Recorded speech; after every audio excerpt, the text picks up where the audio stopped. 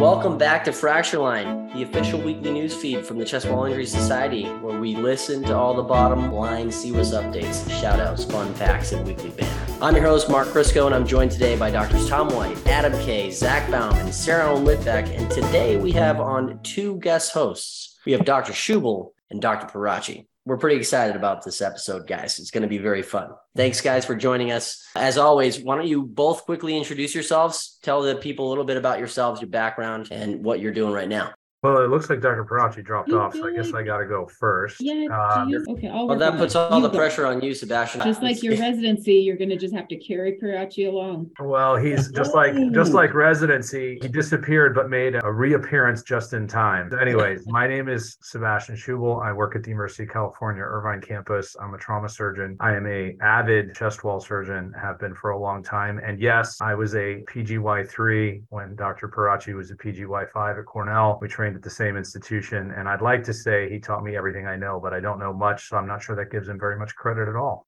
Ooh, shots fired. Fred, do you have a rebuttal?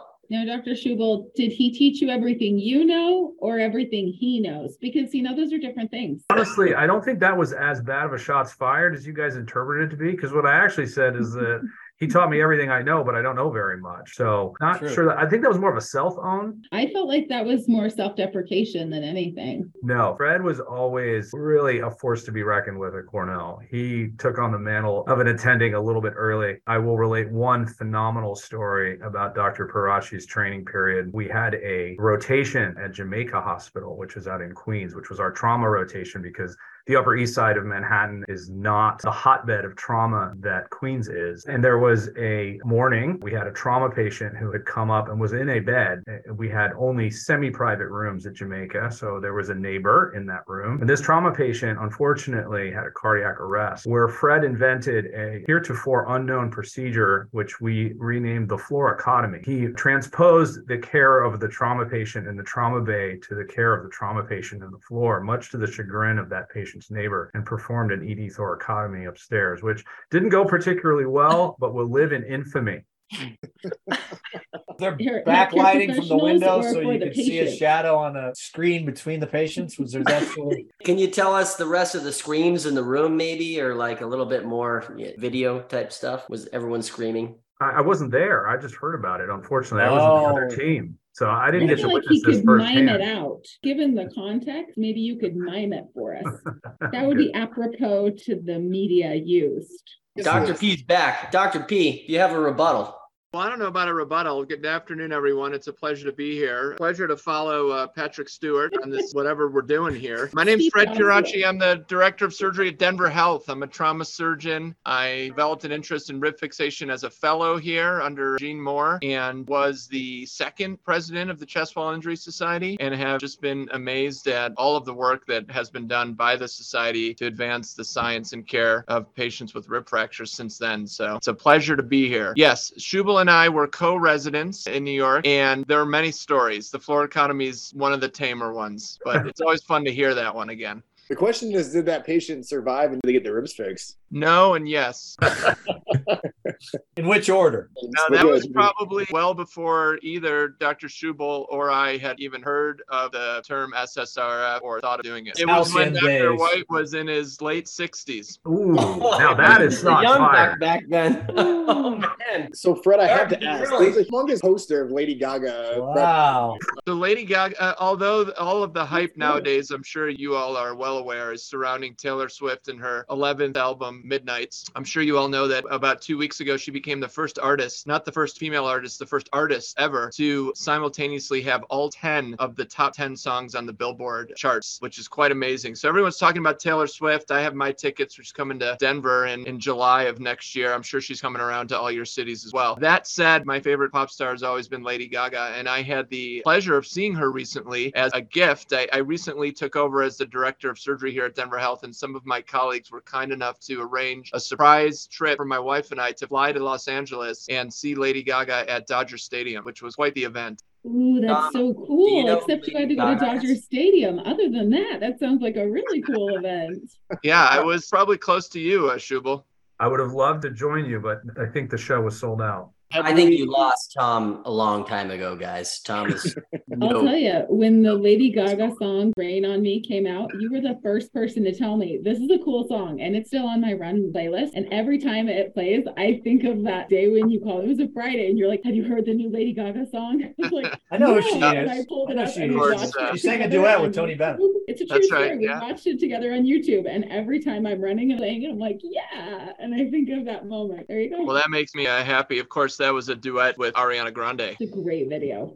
This is definitely a very classic Fracture line. Let me ask Sebastian and Fred the question that we had them on for. We wanted to talk about volunteering, guys, and what it means to you in CWIS. Sebastian or Fred, just talk to us about CWIS volunteers and what it means. I always got to let my chief go first. Yeah, well, I appreciate the question. I hadn't really prepared to answer it, but I can answer it, which is that all of us are members of surgical societies, and most of us are members of AAST and EAST and these other behemoths that have a budget and have staff that are employed and a lot of resources to get things done. Even in those societies, they're only as good as their volunteers helping them out. But the Chest Wall Injury Society is especially reliant on its volunteers to keep the wheels running, basically. I mean, Sarah Ann does the work of 184 people, but we probably need 284 to run the society. So when we started it out several years ago, we were all volunteering countless hours of our times. You know, all of you on the call here, many more than I have. So not only is it a great service to the society, but it's a great way to get your foot in the door and meet people and network. And you never know who you'll meet. And then it leads to lifelong collaborations and friendships like I have with all of you on the call today.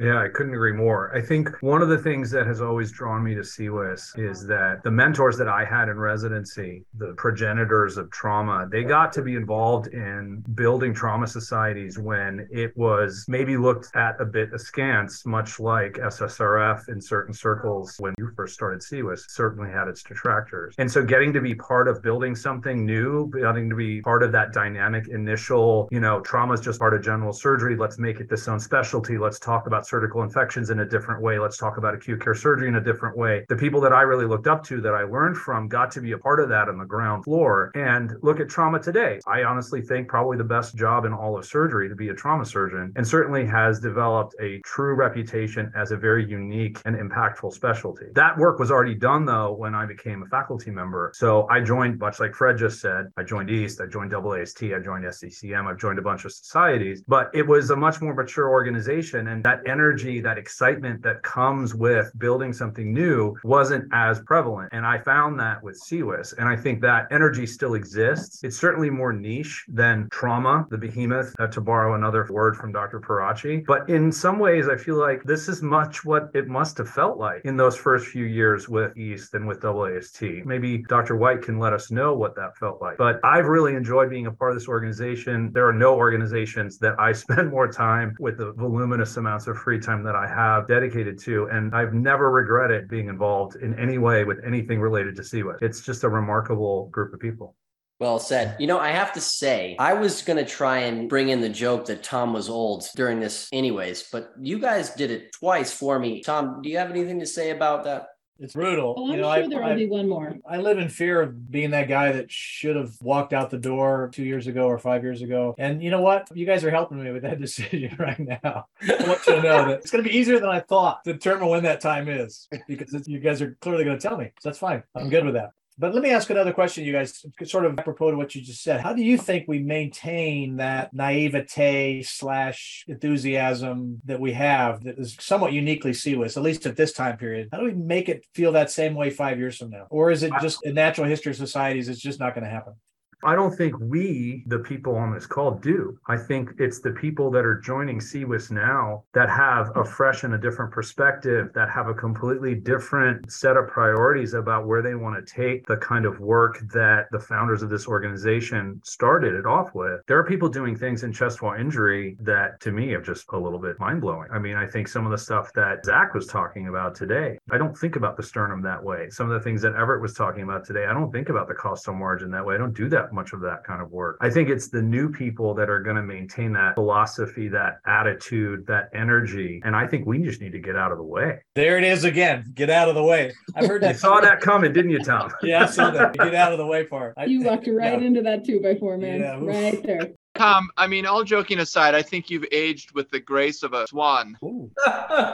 I've heard this question thrown around, over the years with CWIS, and here are my thoughts on it. Number one, I think it shows an appreciation for how fun we were from the beginning, right? Like we all recognize that we've got this fun vibe going on, and so we get worried about losing it as we grow bigger. But I think a society is only as good as the people who are in it, and we bring such a fun vibe to everything that we do. We're all in these other societies where we think of little things here and there to do, like let's do a beach volleyball tournament this year or play bingo or something like that to try to get everyone re-engaged. But CWIS just naturally, it's like, is it in the bylaws that we have to do something related to Burt Reynolds, I think, or a tequila donkey? Or it's not, but it should be. If it's not, it should be. And if somebody challenged this group to not be fun at the meeting this year, I think it would be impossible. We wouldn't be able to do it. We're just a fun group. We don't take ourselves too seriously. And I think something about the fact that, I don't know, from the beginning, we all kind of felt like we had something to prove because the larger scientific trauma community didn't consider SSRF valid scientifically. And we could have gone a couple of directions with that. We could have really had a chip on our shoulder and just turned into a bunch of curmudgeons who were always negative and trying to prove other people wrong. But we went in the opposite direction from the beginning. And we just said, like, F you to everyone. We're going to do our thing. We're going to have fun. We're going to publish. You can interpret the data the way that you want to. And I think that was the right approach. And look at where we've gotten with that. And I don't think that's ever going to go away from the society, no matter who's in the officer positions.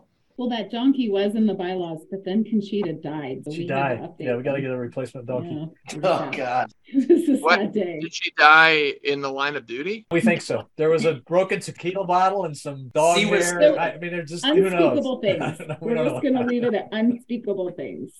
At times it feels like lightning, or like we captured lightning in a bottle, and it's just been profoundly fun and gratifying to be part of that. And I thank all of you for that. It's been great. But I'm serious, when it's time for us that are no longer relevant, or we're standing in the way, or we stand up and say, well, this is the way I used to do it, that old fashioned stuff, it's time to escort those people towards the door. Do it kindly, but show them the door. And if you need to use me as an example of that, I'll give you full permission to do it. So anyway.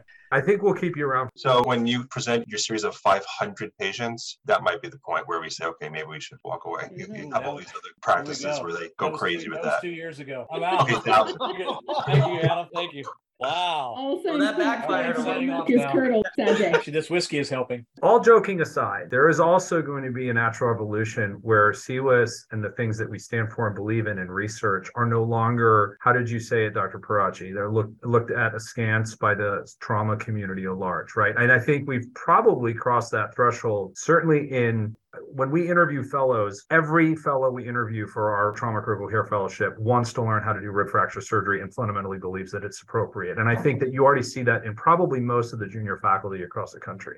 Because the work we're doing becomes more mainstream, becomes more adopted, I think CWIS also needs to adapt. And there is still a huge role for our it's not like we're suddenly going to turn to something else. Like, we're always going to be the Chest Wall Injury Society. And so the society, much like AAST and EAST, as trauma became a more accepted specialty within surgery, chest wall injury is going to become a much more accepted thing that is managed surgically. And so it's not a bad thing for us to join that mainstream element within the larger trauma community. And there are other things. We're going to have to do more government outreach. We're going to have to look, maybe get more involved in the way that these operations are compensated by payers. We're going to have to look more holistically at what is a society that has a mature operation to offer the surgical community, as opposed to what Fred said, which is, F you, everybody, you're wrong, we're right, this is valid, and we're going to prove it, because that's kind of getting done.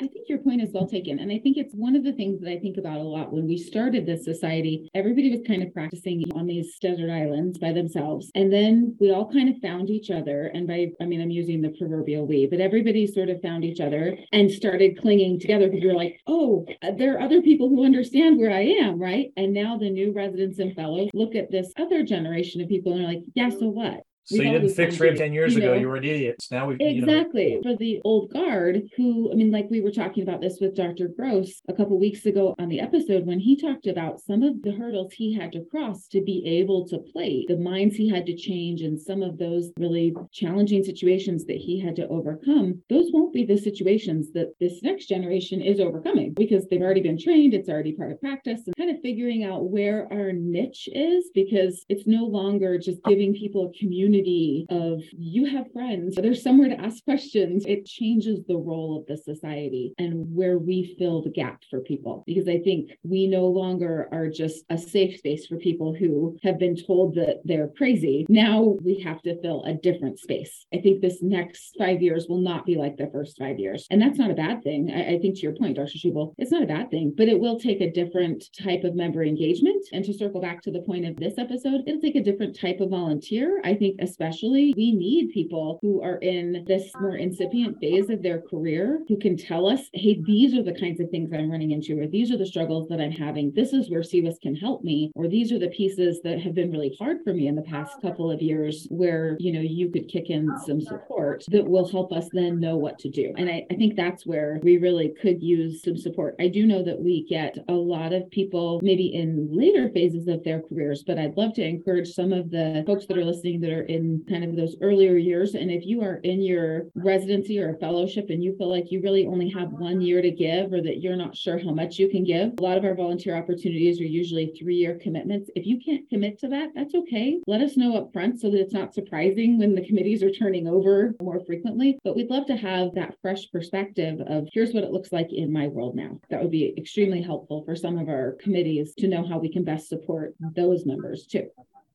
I think this next 5 years is going to be every bit as challenging as the first 5 years were, because I think our focus is now going to change a little bit towards answering some of the questions that we really didn't have the luxury of asking when we were designing our early studies. But we need to make this operation safer. We need to make the equipment more reliable. We need to make the surgeons better at doing it. We need to choose patients better. We need to minimize cost. There's a whole bunch of areas that we need to do to refine this. So I don't think we're going to run out of clinical questions anytime soon, but we do have to change our focus a little bit and broaden the focus. Questions, but I think our questions will become, in my mind, and I think it's almost like what Dr. Pompili was discussing this morning in terms of patient-reported outcomes. I think where a lot of in my mind, the next 5 years of our research will become less about this NTDB data pull. I suspect to be most effective, they will become more prospective, more seeking with that end in mind, kind of like she was talking about with the patient-reported outcomes versus just, looking at a huge data set and figuring out what comes of it. I think things like the less than perfect hardware failure study and some of those where we really are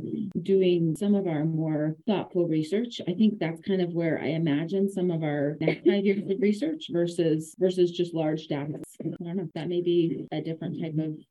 In the chat, John Edwards just mentioned that the next 5 years is also about expanding the reach of CWIS, standardizing practice everywhere. Let's ask our guests what they think about CWIS's role internationally, and should this be one of our focus, or should we just keep our group here at home, or what are your thoughts about it?